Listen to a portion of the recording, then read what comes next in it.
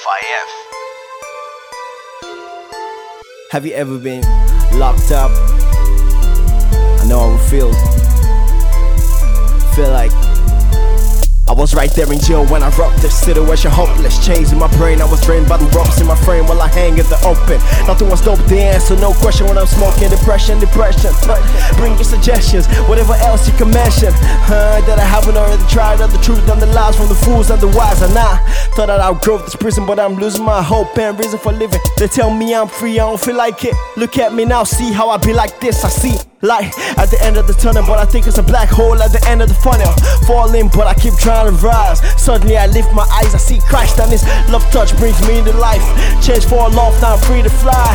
Looking down at the prison floor, I see the keys that I need to release the bars. Then I prison break like Schofield D. Then I kneel to pray in the open scene in front of my enemies, free to praise the King who makes slaves kings, does amazing things. And so if you're still there in jail, you're addicted to something or scared of failure. You don't see things getting better. Open the red letters, get rid of the feathers and just fly. Yeah, get rid of the feathers and just fly. Yeah, just fly.